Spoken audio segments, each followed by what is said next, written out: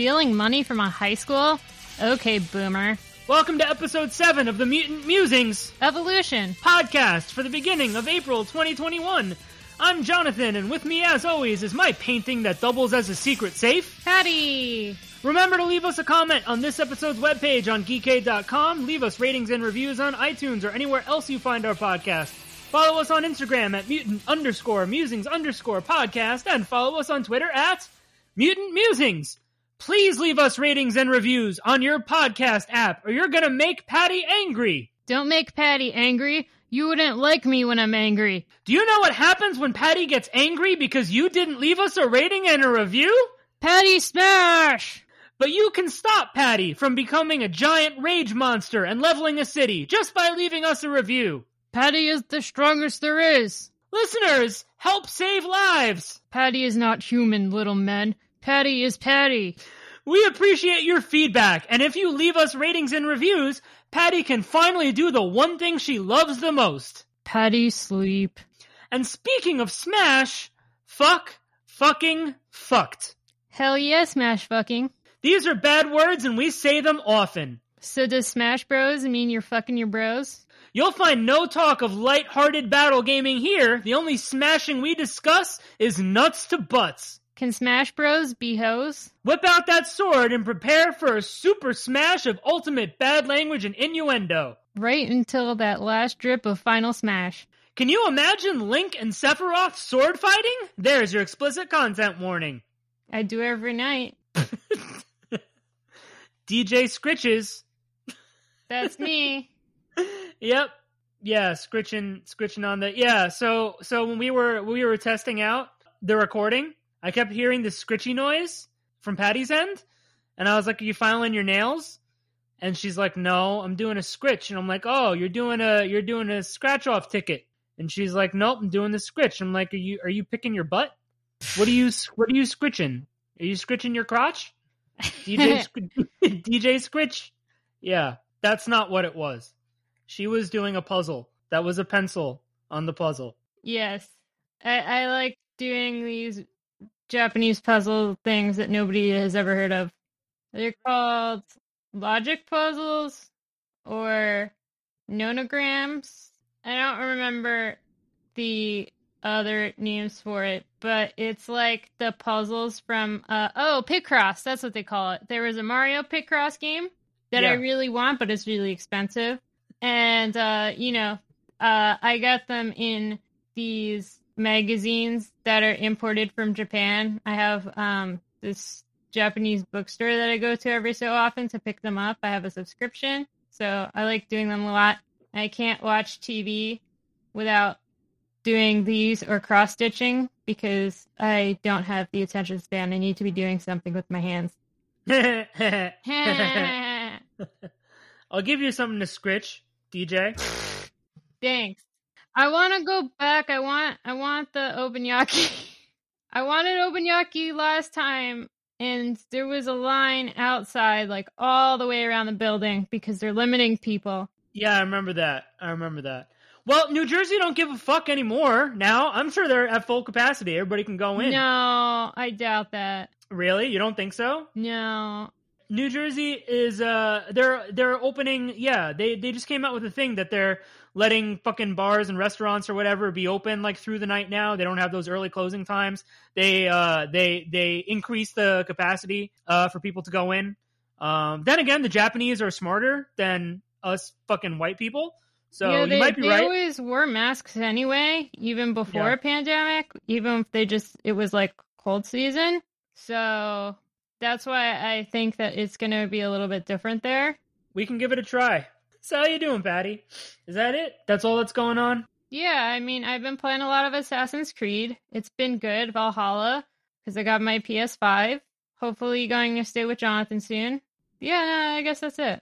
I have been playing video games, mostly on my fancy new Switch. I hadn't played A Link to the Past in a long time, so I played that. I think I talked about it a little bit on the last episode that I was going through it. Yeah. So I beat that, and then I decided I wanted to go right to A Link Between Worlds because I never played those games back to back, and one is like, the sequel. And so I played through that and I beat that. And that was really interesting to play those two games back to back. It really was. But yeah, it was good. And then I decided to get Link's Awakening. I had never played through too much of that game in my life. When I was young, my cousins who are close to my age had a Game Boy and they had Link's Awakening. I never had it.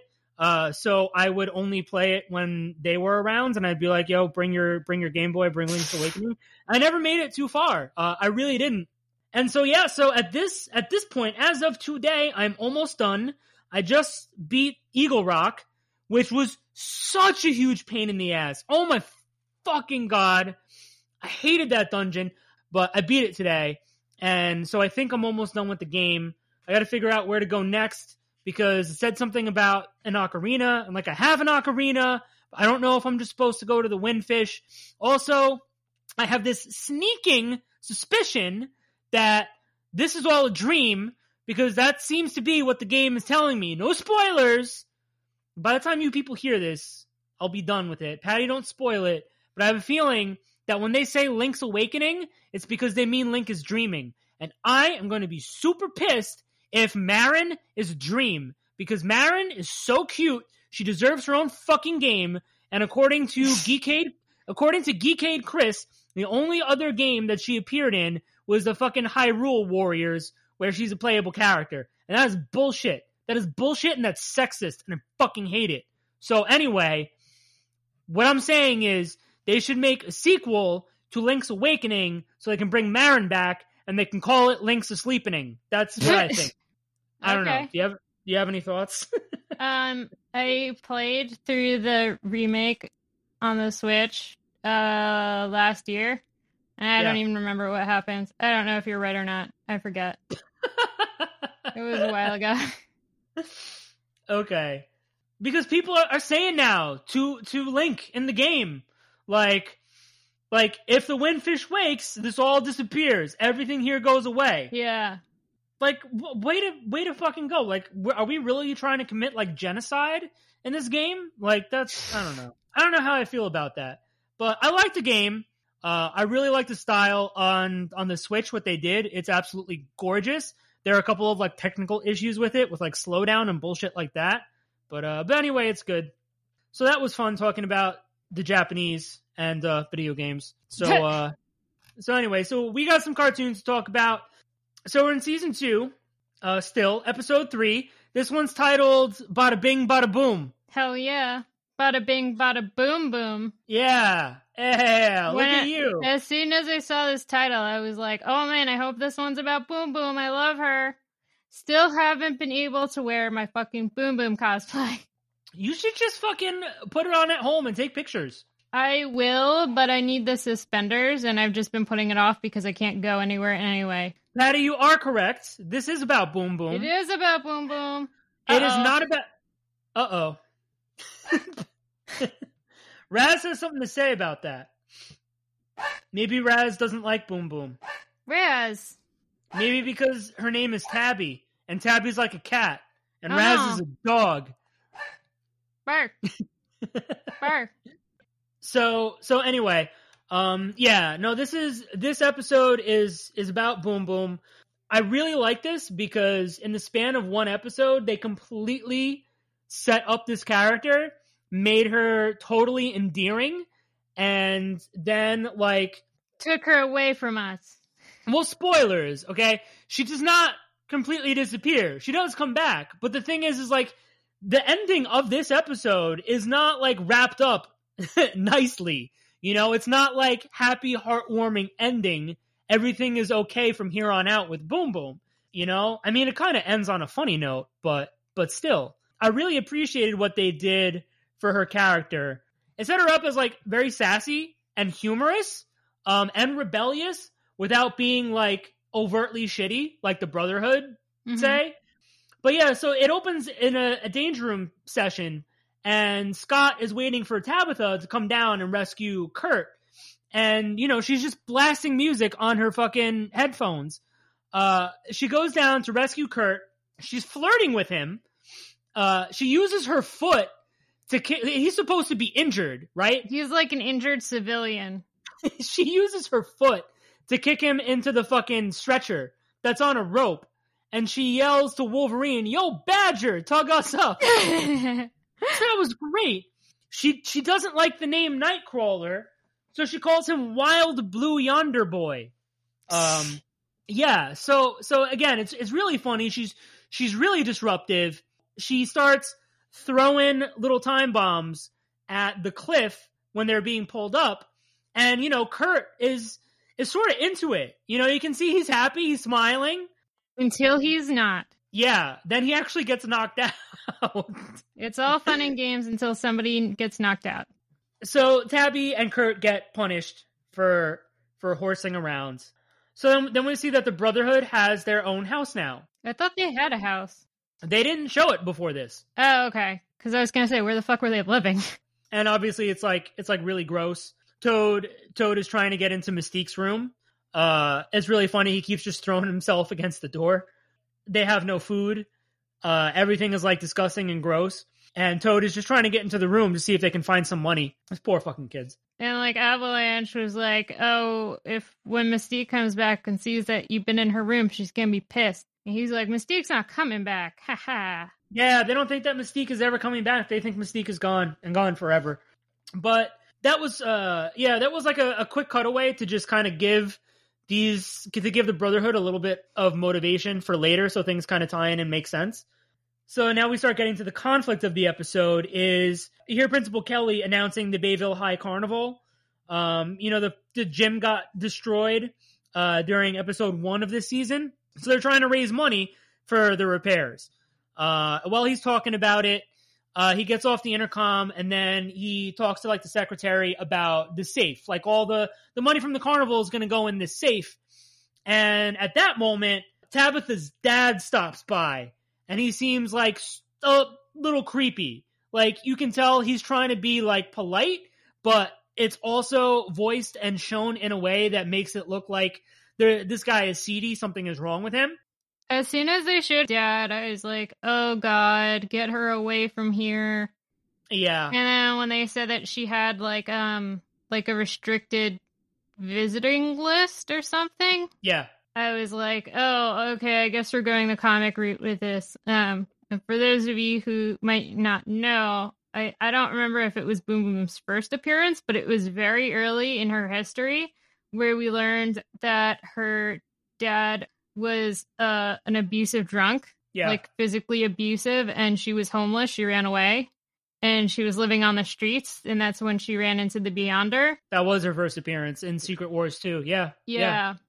So that's the route that I figured they were going to go with this on the show, but I guess that would have been too dark, so they kind of just made him like emotionally abusive, or at least manipulative. Exactly. He just wants to take advantage of her powers. She's like, "I don't want anything to do with you. I don't want to see you." And he's like, "Just help us get some money." And she's like, "Then I don't have to see you again." And he's like, "If that's what you want." So clearly he does not care about his daughter at all. And he's just using her as a means to an end. Exactly. And so that's the thing. What I thought, like you used the word manipulative, and that's exactly it. Because when he meets her in the school, because he basically like, he doesn't just leave the school. When the secretary is like, "Oh, restricted visitor list," he doesn't just leave. He finds her. And he doesn't say immediately, like, "This is what I want you to do." He tries to come off as like, "Oh, I want to see you. I miss you." And like, she is not happy to see him at all. So you know something's wrong. Plus, he made this look at the painting that the safe was behind. For some reason, people in the show like to hide things behind paintings. You have Xavier hiding his fucking secret TV behind a painting. Oh, and yeah. now we have a safe. I guess that's the thing. That's the thing that people do. So Mr. Smith does go visit the institute where the secretary told him, and you can see even Xavier is trying to like politely tell Mr. Smith no, he has no parental rights and wants him to leave. And like you explicitly know something's wrong when Smith tells Xavier, like, "I know what kind of place you're running here. You want like news cameras here and like all this kind of shit. I just want to talk to my daughter." And so that's when he convinces her to pull this fucking job. Oh, we just need to get the creditors off our backs. Oh, you know how hard your mom has had it, blah, blah, blah. He's just a manipulative, abusive asshole. In the comics, yeah, like you see him, like he's got his hand raised at her. He gave her a black eye. And just because they don't show him hitting her here, doesn't make him any less of a scumbag. Because you would not put it past this guy to hit her. Just because they're not going to put it in a kid's cartoon doesn't mean that that's not this type of guy.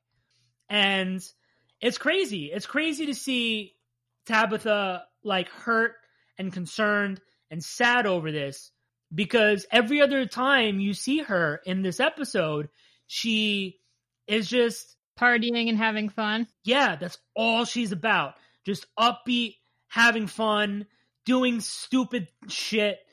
You know, I mean, she's trying to get her locker open. She can't get it open. She puts a fucking time bomb to blast it open, looks inside and goes, this isn't my locker. before she goes to her own locker. And then Kurt comes by and, you know, she's still being flirty with him. She like steals his like one of his books for her class. And when she gives it back, he's all smitten. She even dots her eyes with little explosions. So, like, you can tell that he's, like, into her, and, like, she's, like, being flirty with him, and, like, it's, you know, it's all really cute. At first, I really thought that she was just playing with him because she knew his powers and that they might come in useful for a heist, but I'm not sure if that's what happened. No, I think that she genuinely thinks that he's cute.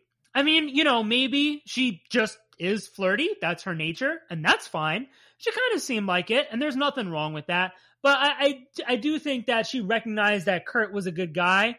She did take advantage of him, obviously. But yeah, I mean, I think she did like him and recognized he was a good guy, even if she took advantage of him.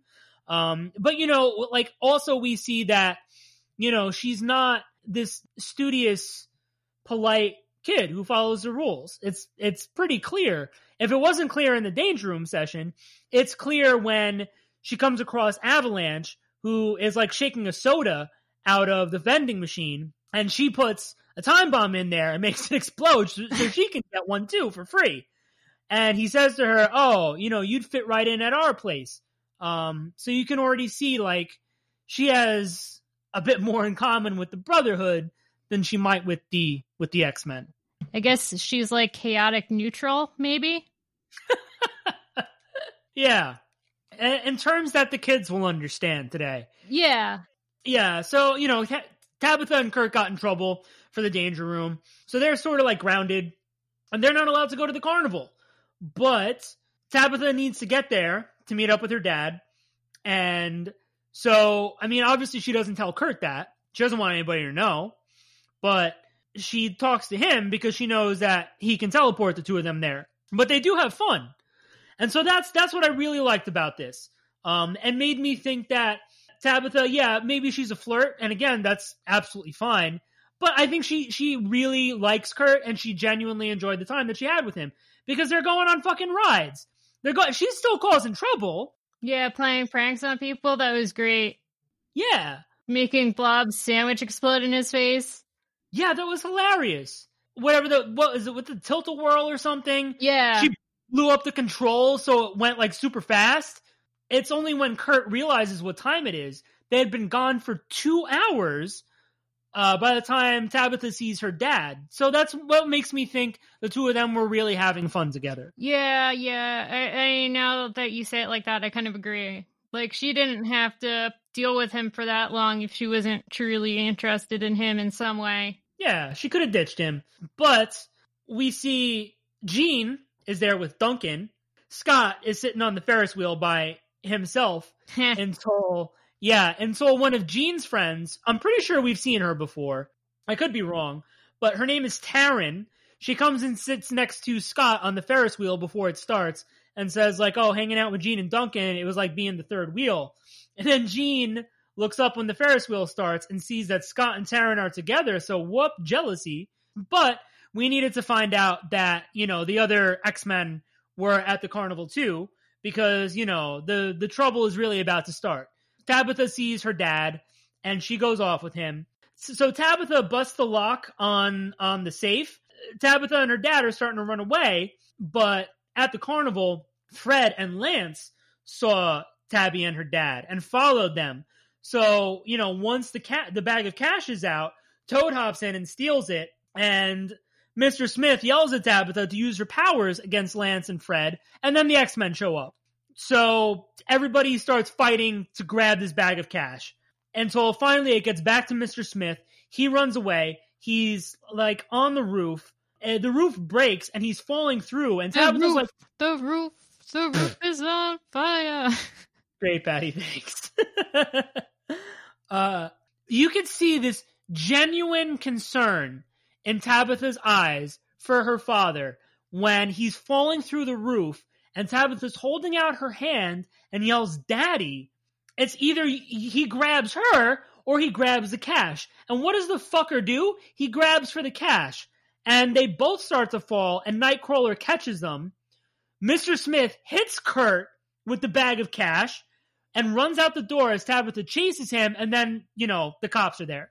And so that was fucking heartbreaking. This poor teenage girl manipulated by her scumbag of a father into committing a fucking crime, and all she wants is for him to be okay. She sees his life is in danger and tries to save him, and he still chooses the fucking money over the help from his daughter. And so that speaks volumes of his character and the type of pain that she's been through.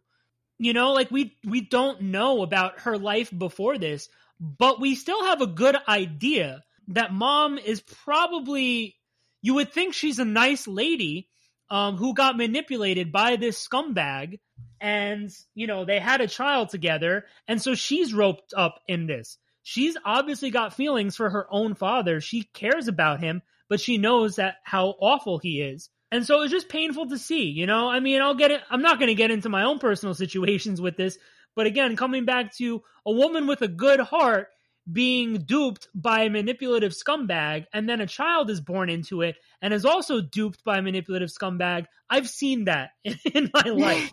I've seen that in my family. And it also, I think, speaks to Boom Boom's personality, because her behavior is not quite on par with the Brotherhood, but you can see the tendencies there. She's not super abusive like we've seen both Lance and Fred be. Yeah, she's chaotic neutral. But she's willing to put a small time bomb in a vending machine so she can get a free soda. She's just constantly goofing off and just wants to have fun and doesn't want to take things seriously that she should take seriously. And that's something that I can identify with. She puts up this wall. This is this barrier to those hurt feelings that she carries inside, and puts on this upbeat facade on the outside. And that's something that I can identify with.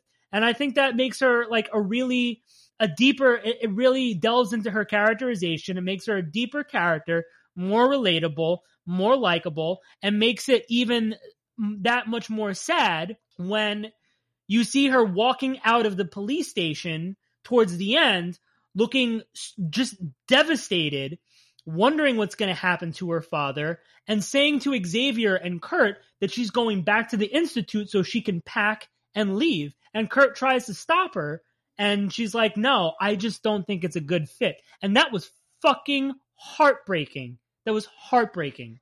Yeah, she did say for now, but we get a little glimpse into her life because I forget who it was that said, just give her a little bit and she'll see how good she had it here, whatever. And I think it was Nightcrawler said, I have the feeling that this is not the first time she's had to, live by herself. Maybe she just needs some time to see what it's really like out there on her own. Oh, right, that's what it was. And then Kurt was like, something tells me that she already knows.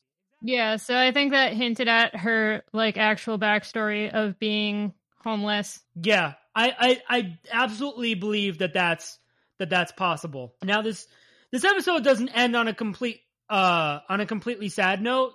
It's still a kids show. But You know, this wasn't like Boom Boom walking off by herself and then never to be seen again. She goes to that classic issue when Scott leaves the X-Men and he's got the, what do they call it? The little hobo bag. Oh my God, Patty. And it has the Toys R Us ad that you could win $2,500 or something. Patty, that's the hobo bag, really? I forget what it's called. I would have called it a knapsack. Oh, it's got like a specific name. Does it really? Yeah. Okay. Hold on. Because listen, as somebody who's in marketing, I will tell you, hobo bag is not the name you want to go with. You can just say Scott's sack, Patty. Just Bindle stiff. Patty, excuse me? Don't you call me that. What did you say? No, to me? wait, that's what somebody is called. That's called, okay, so it's called a bindle. And a person who carries one is a bindle stiff. Patty, you're making up shit. This is nonsense. Bindle stiff, those are not words. Okay, well, stiff is. I mean, that's Scott Stiff Summers? Absolutely. I'm Googling this. I don't believe Bindle, no, not the Bible. Bindle. Bindle Stiff Family Circus? What? Alright, so fine. Bindle Stiff is a thing. I'm going to choose to ignore it from now on. Okay. Well, the bag itself is called a bindle. Are you telling me that Scott is Bindle Stiff? He sure is. He's not just stiff, Patty. Scott is Bindle Stiff. All right, what were we talking about? Oh, Tabby, right. Yeah, she did not leave forever with a bindle. No, she shows up at the Brotherhood house. Yay. It was hilarious when she walked in, because let's be real, Boom Boom is attractive, and they made her attractive in this show. She was cute. So she walks in, and all the dudes are just staring at her with their mouths open a little bit, like, what? And she said something about there being, like, room upstairs, and Blob just, like, nods his head, and she tickles his chin, and she goes and finds the door that's locked, Mystique's door, and she blows it up. And they can't believe it. The four of them go upstairs and are looking at her walk into this gorgeous room with this huge bed, these like beautiful sheets and curtains and furniture and canopy. She like throws her stuff on the bed and says something about like she's like, "What are you guys doing? Get out of my room." Yeah, and just closes the door, and that's how it ends. So yeah, so she's not in the best place because she's chilling, like living with the Brotherhood now. But, you know, at least she's safe. She's got a roof over her head. And then, who is it? Blob, I think, who was like, oh, we can't have a girl living in the Brotherhood. And Lance or somebody was like, you tell her. Yeah. Yeah. Because right? she didn't even ask permission. She just walks in and is like, hey, I'm living here now. Bye. When she walked in, she took the bottle of water out of Lance's hand. They don't have any running water. The city shut off the water on them. The bottle of water Lance had, she took out of his hand. It was fantastic. It was great. She drank it and then she threw it on the floor. I love her. Yeah, right? Yeah, I don't know. I mean, they have a bunch of kids there now. Maybe they can get jobs. Or they can rob people.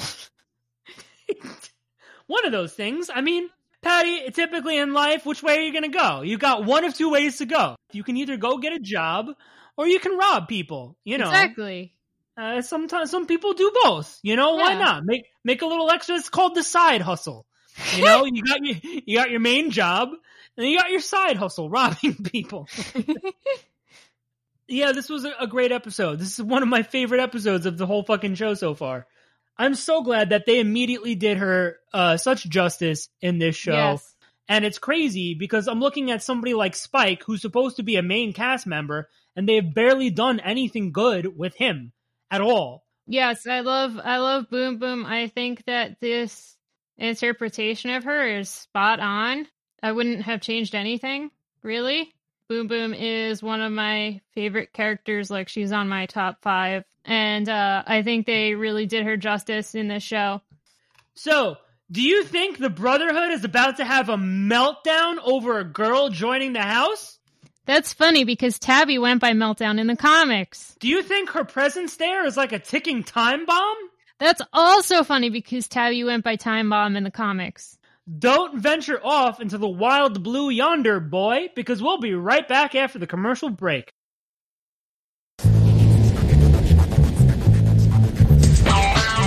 All this Shakespeare reading has got me hearing everyone talking like a Shakespeare play. At 2, Rogue, the lady doth protest too much, methinks. Here, lay thine eyes on Geekade.com. Wow, Scott. Look at all these podcasts and articles. You know I love horror, anime, and music. A Geekade.com by any other name would smell as sweet. Oh, I see. Geekade.com has so much more. Look at all these topics. I know you love comic books and wrestling, and your brother loves video games. Cry havoc and let's slip the dogs of war. Geekade.com sure has something for everyone. Shall I compare Geekade to a summer's day? Geekade.com art more lovely and more temperate. Geekade even has YouTube and Twitch channels. To geek or not to geek? That is the question. I choose to geek, and I choose Geekade.com. Fair listener, feast thine eyes upon Geekade.com this present day. Alright, next episode we're talking about Season 2, Episode 4, Fun and Games. Yay! I like fun, and I also like games. Oh, Sign me up. then this is the episode for you. It has arcade in it. Gasp. I hate that guy. I know you do. Fucking hate that guy. Because of Avengers Undercover, Arena, whatever it's called. Yes, Avengers Underground. Avengers 6 Feet Under. That's what it is. That's what it is.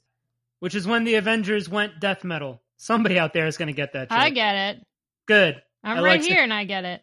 I like 6 Feet Under. All right, anyway. So yeah, so Arcade's in this one. I fucking hate him. I hate him. I don't hate him. To be fair, this episode wasn't his fault because he didn't know. Yeah, but he is still a little shit stain. He didn't have a bow tie. You know what, Patty? You're right. You win. You win. Thank you. Yeah, absolutely. He didn't have a fucking bow tie. He didn't look exactly like fucker Carlson. Therefore, he gets a pass.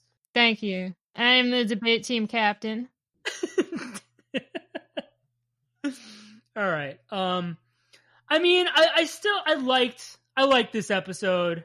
It was fun, not necessarily for the main story or for Arcade, but it was still fun. So Juggernaut, speaking of underground, it's not the Avengers that are underground, it's Juggernaut that's still underground. Oops. Yeah, something is wrong with his fucking containment. So, Xavier gets a call that he has to go help. The kids want to go, and he says no, because Storm is in Africa, and Logan is out on the open road. Logan is doing what Logans do best.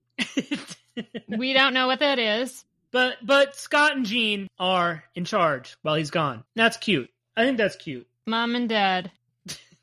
It's funny, because this happens in the middle of the fucking night, and Scott says, all right, how about we start the day with some Danger Room calisthenics? I hate him. Jean is like, don't let the power go to your head, Professor S. This is great. She called him Professor S. Yeah. The S is for stiff, as in Bindle stiff. So anyway, at school, so you can see that so far in the show that, Scott and Jean, they're not actually dating, but it's sort of like that thing where it's like they're close and it's like only a matter of time sort of deal. Yeah, because he hasn't asked her out. Yeah. But we got to throw some hurdles in the way because it can't just be easy. We've been seeing Jean with Duncan, but last episode we got Taryn on the Ferris wheel with Scott. And so now at school, Taryn is like, being all giggly with Scott and like really wants him to take off his shades so she can see his eyes. And, Jean is snooping. She's eavesdropping on them. And, Taryn giggles and runs away. And then Scott catches Jean eavesdropping and calls her out for being jealous. So yeah, like I said, there's got to be some hurdles in the way. The two of them, the scenes with them were some of my favorite in this episode. I don't know how you feel about it, but that's what I think. Honestly, neither of them has any right to be jealous because they're the ones who are, fucking up or whatever. But they're teenagers, Patty. That's what happens.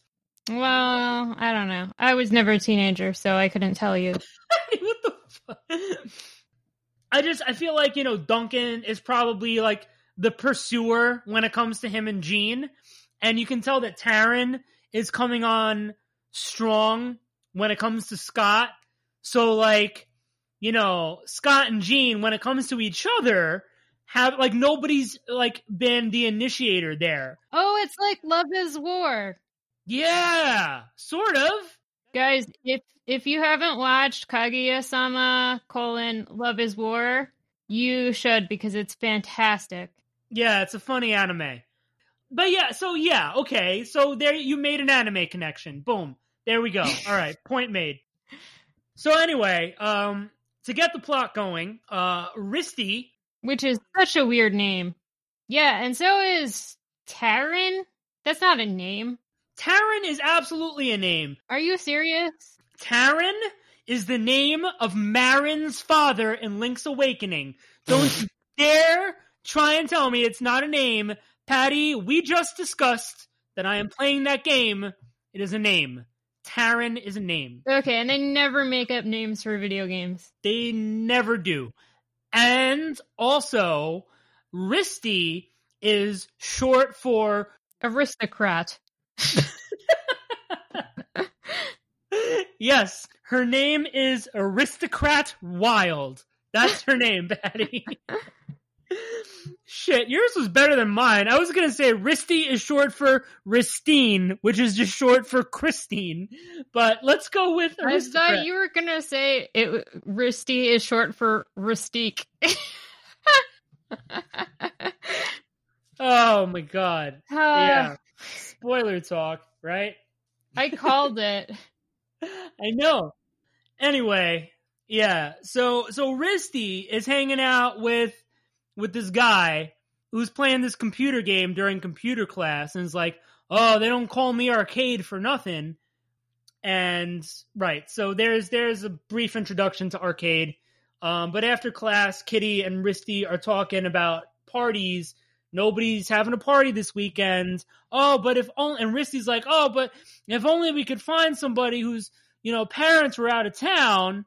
And so like all the kids are like, oh shit, Xavier's gone. So let's have a party. And so here's something that I caught. What did you catch? There's a shot of Rogue from inside her locker. You can see a couple of books she has inside.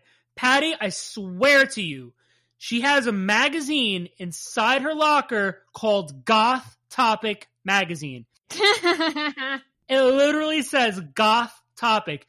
Before this episode gets published, or maybe around the time this episode goes up, I will post a screenshot, because I got a screenshot of it. Magazine says Goth Topic. That's amazing. I fucking love it so much. So, anyway, I mean, it's like, this is like barely even a subplot, the whole Xavier and Juggernaut thing, and there's a reason why. But, big malfunction with Kane's containment. They get Xavier there in case it goes wrong, so Xavier can shut him down. They get the malfunction figured out in time, but as Xavier is there, he realizes that it was sabotage. So malfeasance. Yeah, that's a fancier word. Yeah. So the kids want to party, but the problem is that Jean and Scott are good kids. Mom and Dad gotta get Mom and Dad out of the house so we can party. So plan. They make a plan to tell them to meet on this hill because they tell Jean Scott wants to talk to her, and they tell Scott Jean wants to talk to him on top of this hill or whatever. And then Kurt is zapping around in the background, taking their shit. He took their phone. He took the keys to the car that Scott drove. So they're like stranded on this hill. Jean thinks that he set this up, and Scott thinks that she set it up, and, purposely, like, had Duncan drive her there. So they, like, start fighting for a while.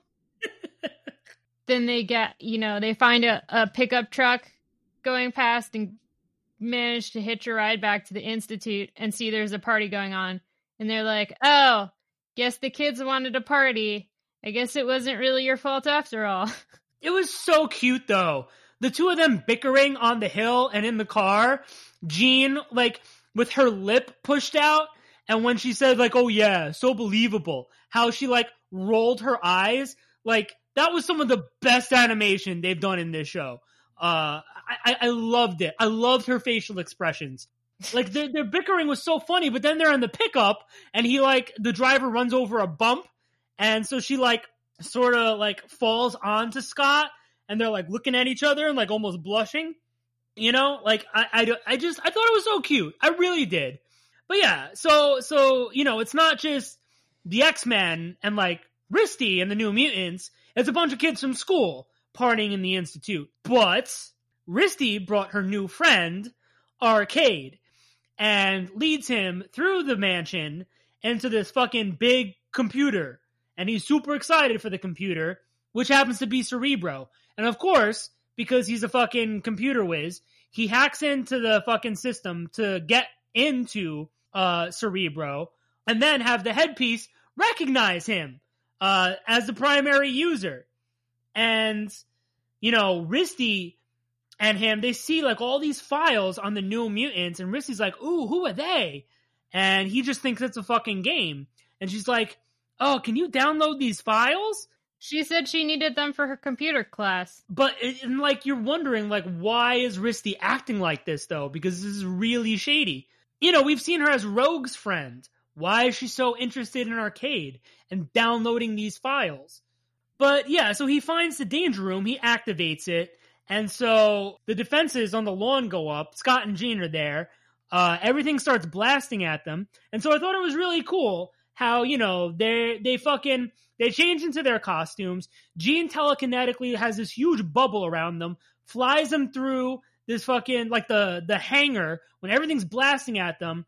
And, like, the two of them are just taking out all of the mansion's defenses by themselves. So that's what I'm saying. Like, I thought that the two of them had, like, these really, like, almost lovers quarrel moments with their little hissy fits, a couple of, like, cute little romantic-y moments, and then a couple of badass moments. The two of them, I think, were my favorite parts. And Arcade is not just activating the stuff outside, he also activated the danger room, and Rogue got, like, a notification on her watch or something, so they all go down to check it out. They're like, why is the danger room activated? Who got in here? Is Cerebro on? What is going on? So yeah. Nightcrawler decides that he's going to port into the room and turn it off. And he ends up getting hit by a laser and getting knocked out. So Kitty's like, what is taking him so long? Let me look. And then she sees him passed out. So they have to go rescue him. And then Kitty gets passed out. It's a little silly. It was. I mean, you know, the action sequence with all of them was a bit silly, but they realize what's going on, and they manage to get into the control room, which is where Cerebro is. And, you know, Rogue just touches his neck and he passes out. None of the kids who were still at the party knew what the fuck was going on. They had no idea about the danger room, no idea about the mansion's defenses, the guns blasting on the lawn. They just got in their cars and they left. Which, thank God, right? But Arcade is awake, hanging out. The X-Men are trying to talk to him as Xavier comes in, and everybody, he tells the kids telepathically, Arcade did not realize who any of them were. He thought everything he was doing was a video game. So it's not like, oh, that was Kitty Pryde down there, you know, using her phasing powers. And also, you almost killed her.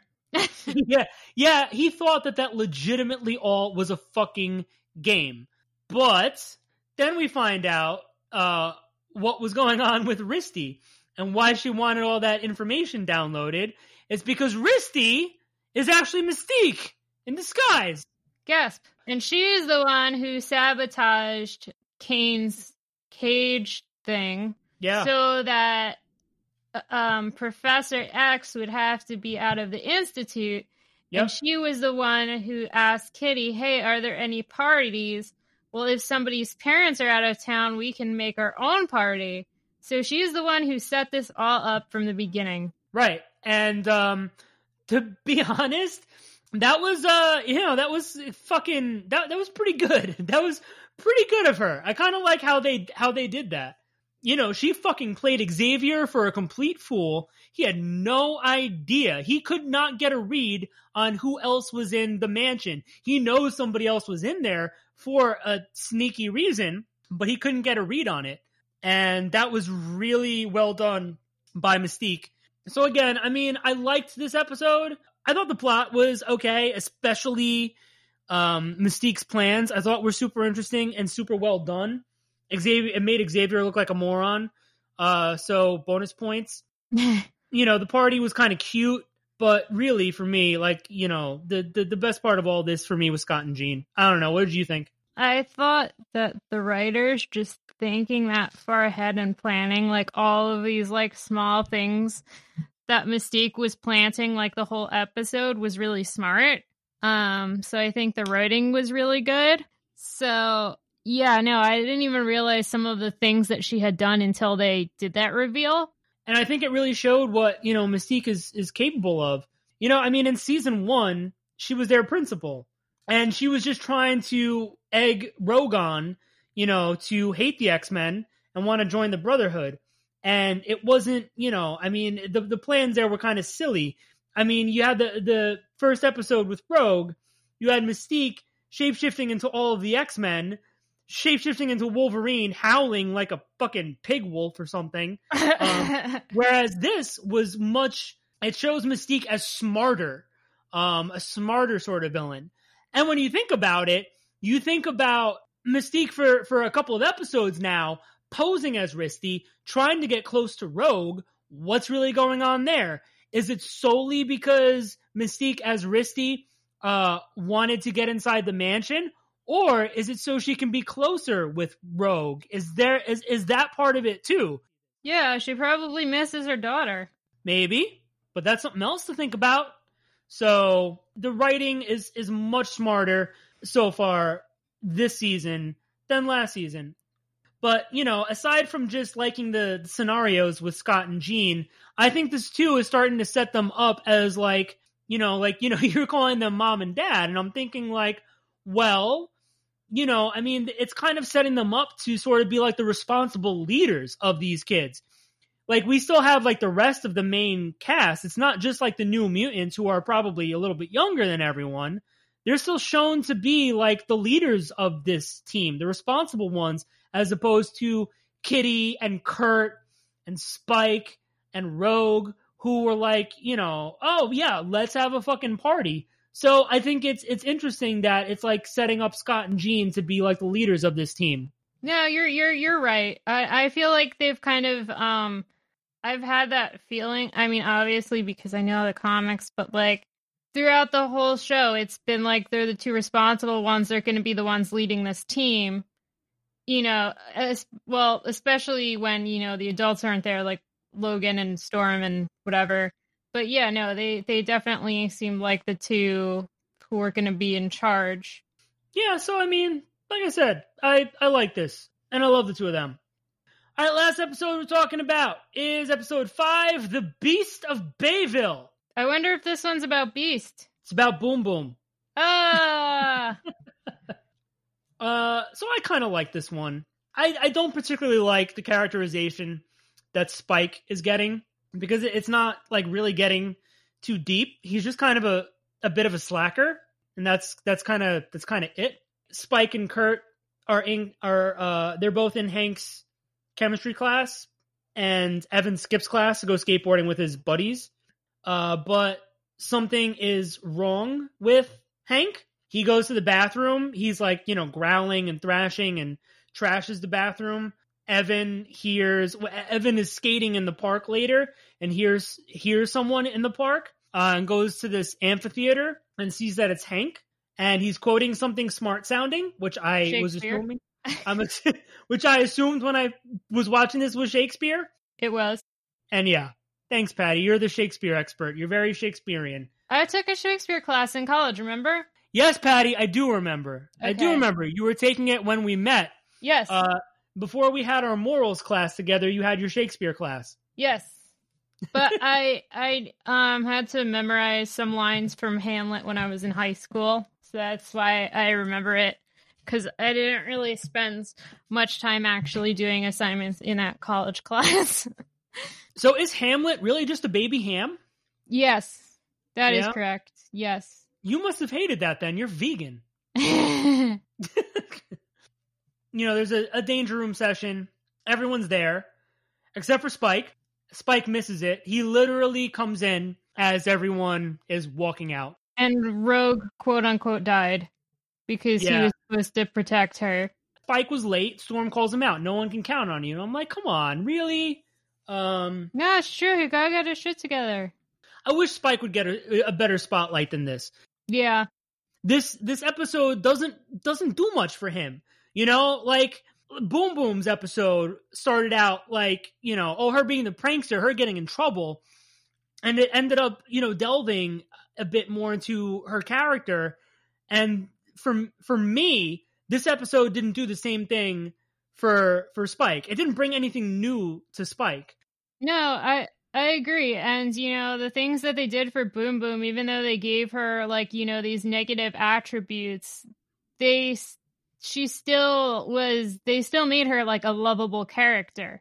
Yeah. Like, despite her flaws, she could be, pulling pranks on people and doing, minor bodily harm. And we forgive her because we love her. And that's part of her charm. If they made him being a slacker and skipping school and stuff part of his charm, like they did with Gabriel and Gabriel Dropout, there's another anime reference. Yeah, everybody needs to watch that one too. That's an amazing show. It's like endearing. Like I loved Gabriel, but you can't just have that and not like do something else with it. Like make it over the top, make it extra. I don't know. Yeah, no, I get what you're saying. And there are reasons why it doesn't work in this episode for Spike, and that stinks, because I think the idea of Spike is fine. One of my favorite things in this episode is Kitty and her pyramid hat. She is worried. She's worried about like this math test, and this pyramid hat she gets in the mail is supposed to stimulate brain power. And it is adorable when she shows up in front of Scott and she's got her hands on her hips and she's smiling all proud of herself with this pyramid hat on her head. I grabbed a screenshot of it because Kitty Pryde has impeccable fashion taste no matter what universe she is in, and this episode proves that. Fucking love her with the pyramid hat. It was really cute, and also it was geometry, which I specifically remembered because I had such the problem with geometry in high school as well. I hated it. I had this really bad teacher who had the heaviest Russian accent, and you could not understand what he was saying.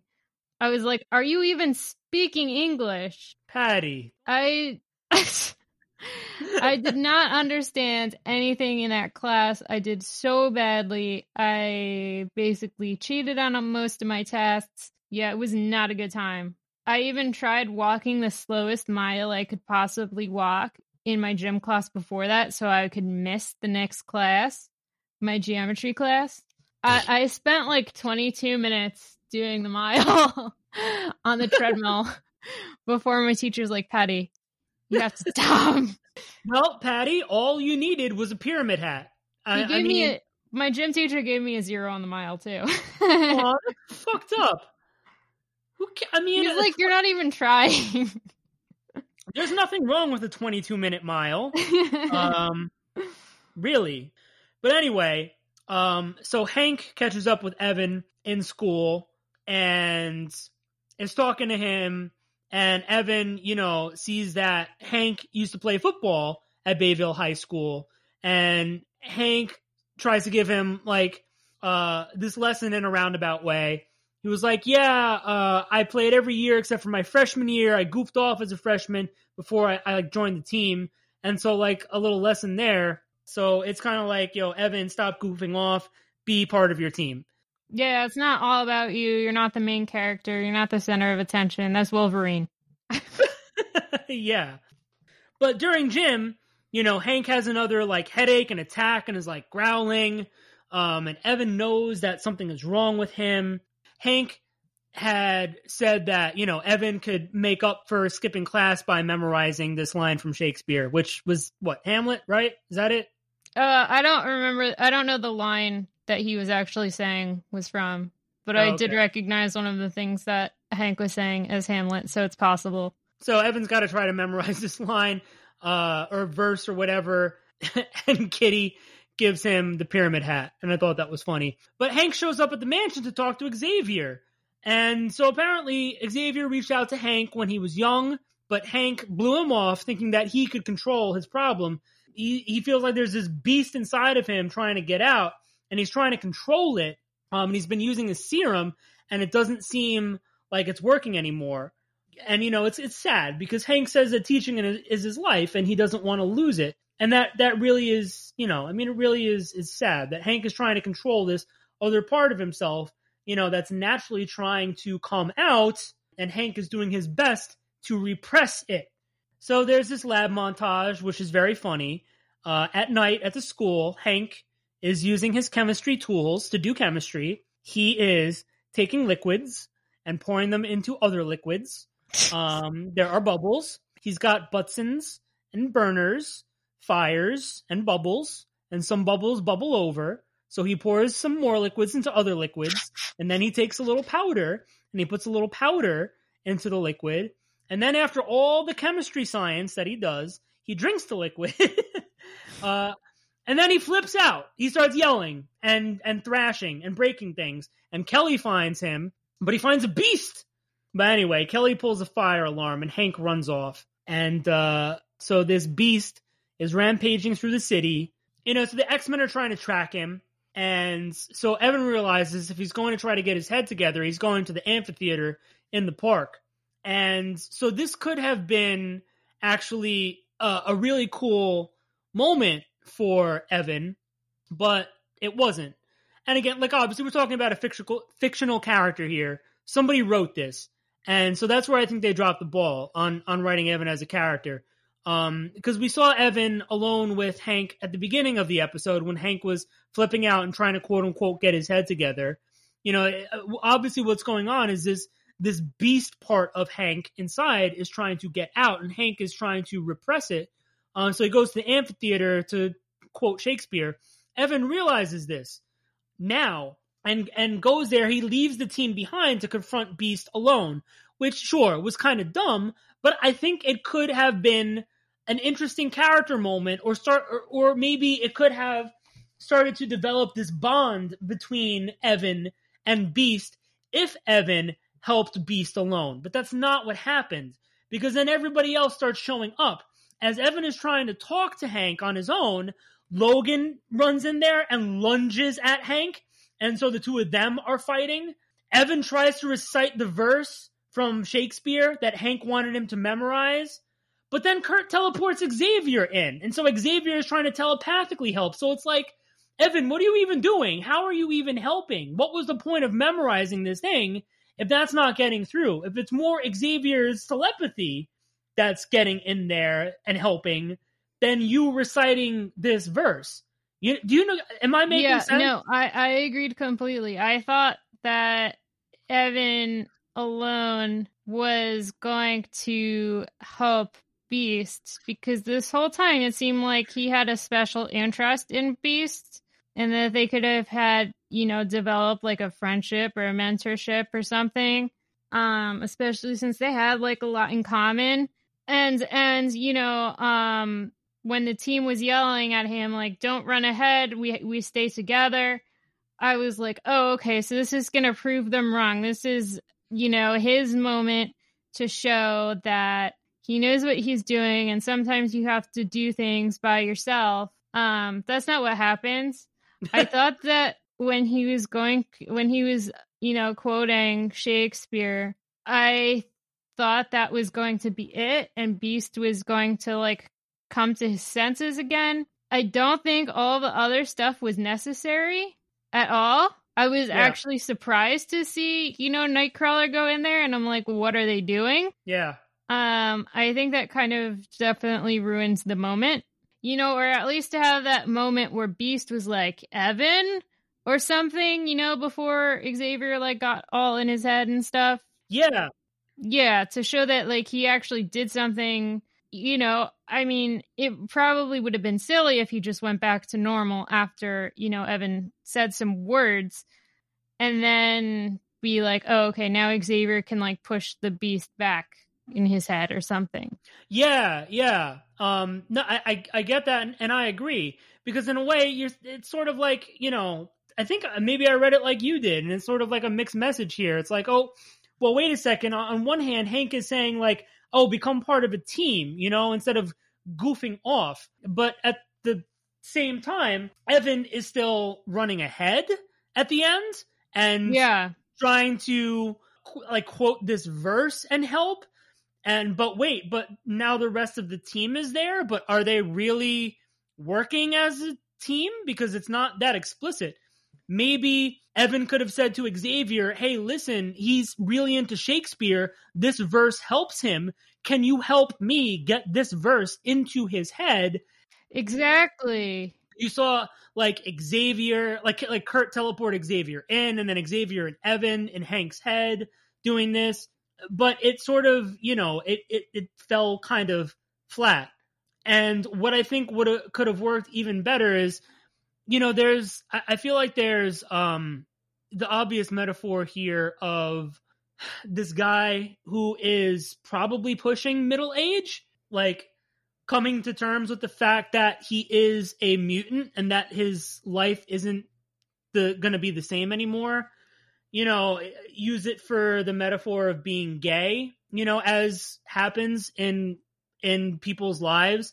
It just, they cannot or will not accept, that they are not straight until maybe a little later in life. And so there's that metaphor, but look at it as like, or even as like a physical, just keep it in the mutantdom and look at it as a physical mutation.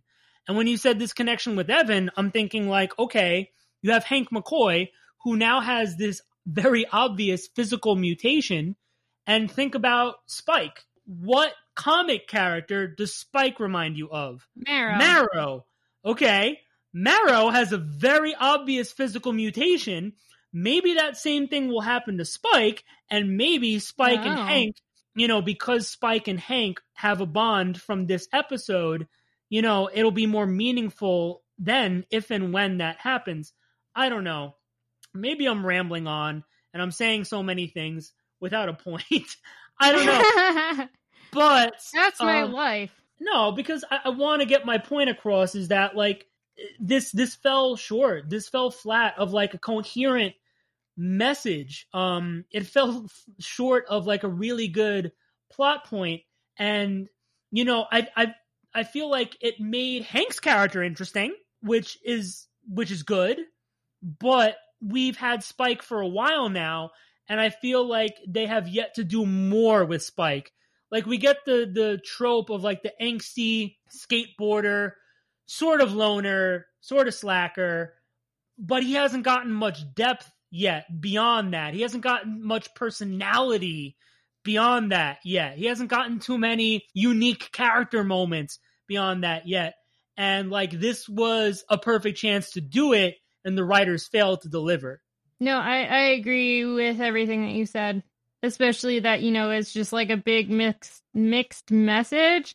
I feel like we also haven't seen too much of Storm. Yes, we still I don't know. I don't know if that's like a racist thing.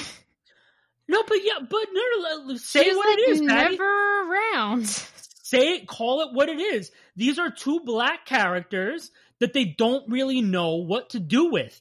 And fucking Storm, you would think would be prominent in there, and she's not. One of her best moments was her and Mystique fighting when Storm's line about like, I don't know what you're doing here, but this is my home, etc., etc. That was one of her best moments, and that's it. Yeah, and that was a while ago at this point. The two black characters who could and should be prominent are not getting the depth that they could and should be. I mean, I get that the focus too is on the kids. It's not like we've seen Wolverine obviously, but it's not like the Wolverine hour, like every other X-Men thing ever. That's I mean, he did get his episode. Yeah. But you still have a good point. It is not the Wolverine show. So you're right. But if we're saying we're sticking with the teens as the main characters of this show, then do something with Spike. Yeah, for sure. But, I did like what they did with Hank here. I like how they introduced Beast here as him trying to repress something, as opposed to the comics where it was just him, fucking around, experimenting. Fuck around, find out. Fuck around, find out. You get gray fur, my friend, and it's gonna turn blue. Spoilers. So I honestly, I was fine with the liberties that they took here. He was trying to repress something. He was trying to control something in this aspect of himself. He could no longer repress it. He had to let it out, and he had to accept it. And I really like how that applies to the metaphor in this situation. And, it's like a bittersweet ending. Now he looks permanently like this Beast form. He accepts the name. He's now going by Beast. And although, the public knows that it was Hank McCoy and he's like this quote unquote fugitive, he's sad that he can't do what his passion is and teach anymore. No, that's wrong. They've been saying that they need more staff at the school. Xavier says, no, you're going to be a staff member here. You're going to help teach mutant children. Bro, that is fucking perfect. That is perfect. How much better could this end, honestly, than Xavier reaching out his hand and saying, like, you're going to help mutant children now. It was just, so it was nice. It was nice. I loved that. This was great for Hank. Yeah. The Principal Kelly, the town, they know who it was. And so now Beast has to hide.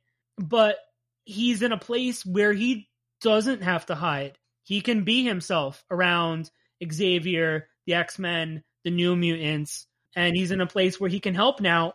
And he can be who he truly is. So again, that's why I said kind of bittersweet, I think. So that'll do it for this episode of Mutant Musings Evolution. Thanks for joining us. And remember to leave us a comment on Geekade.com. Leave us ratings and reviews on iTunes or anywhere else you find our podcast. Follow us on Instagram at mutant_musings_podcast and on Twitter at Mutant Musings. Join us for episode 8 in 2 weeks when we discuss Adrift and On Angel's Wings. And until then, Patty was right. I knew Risty was Mystique.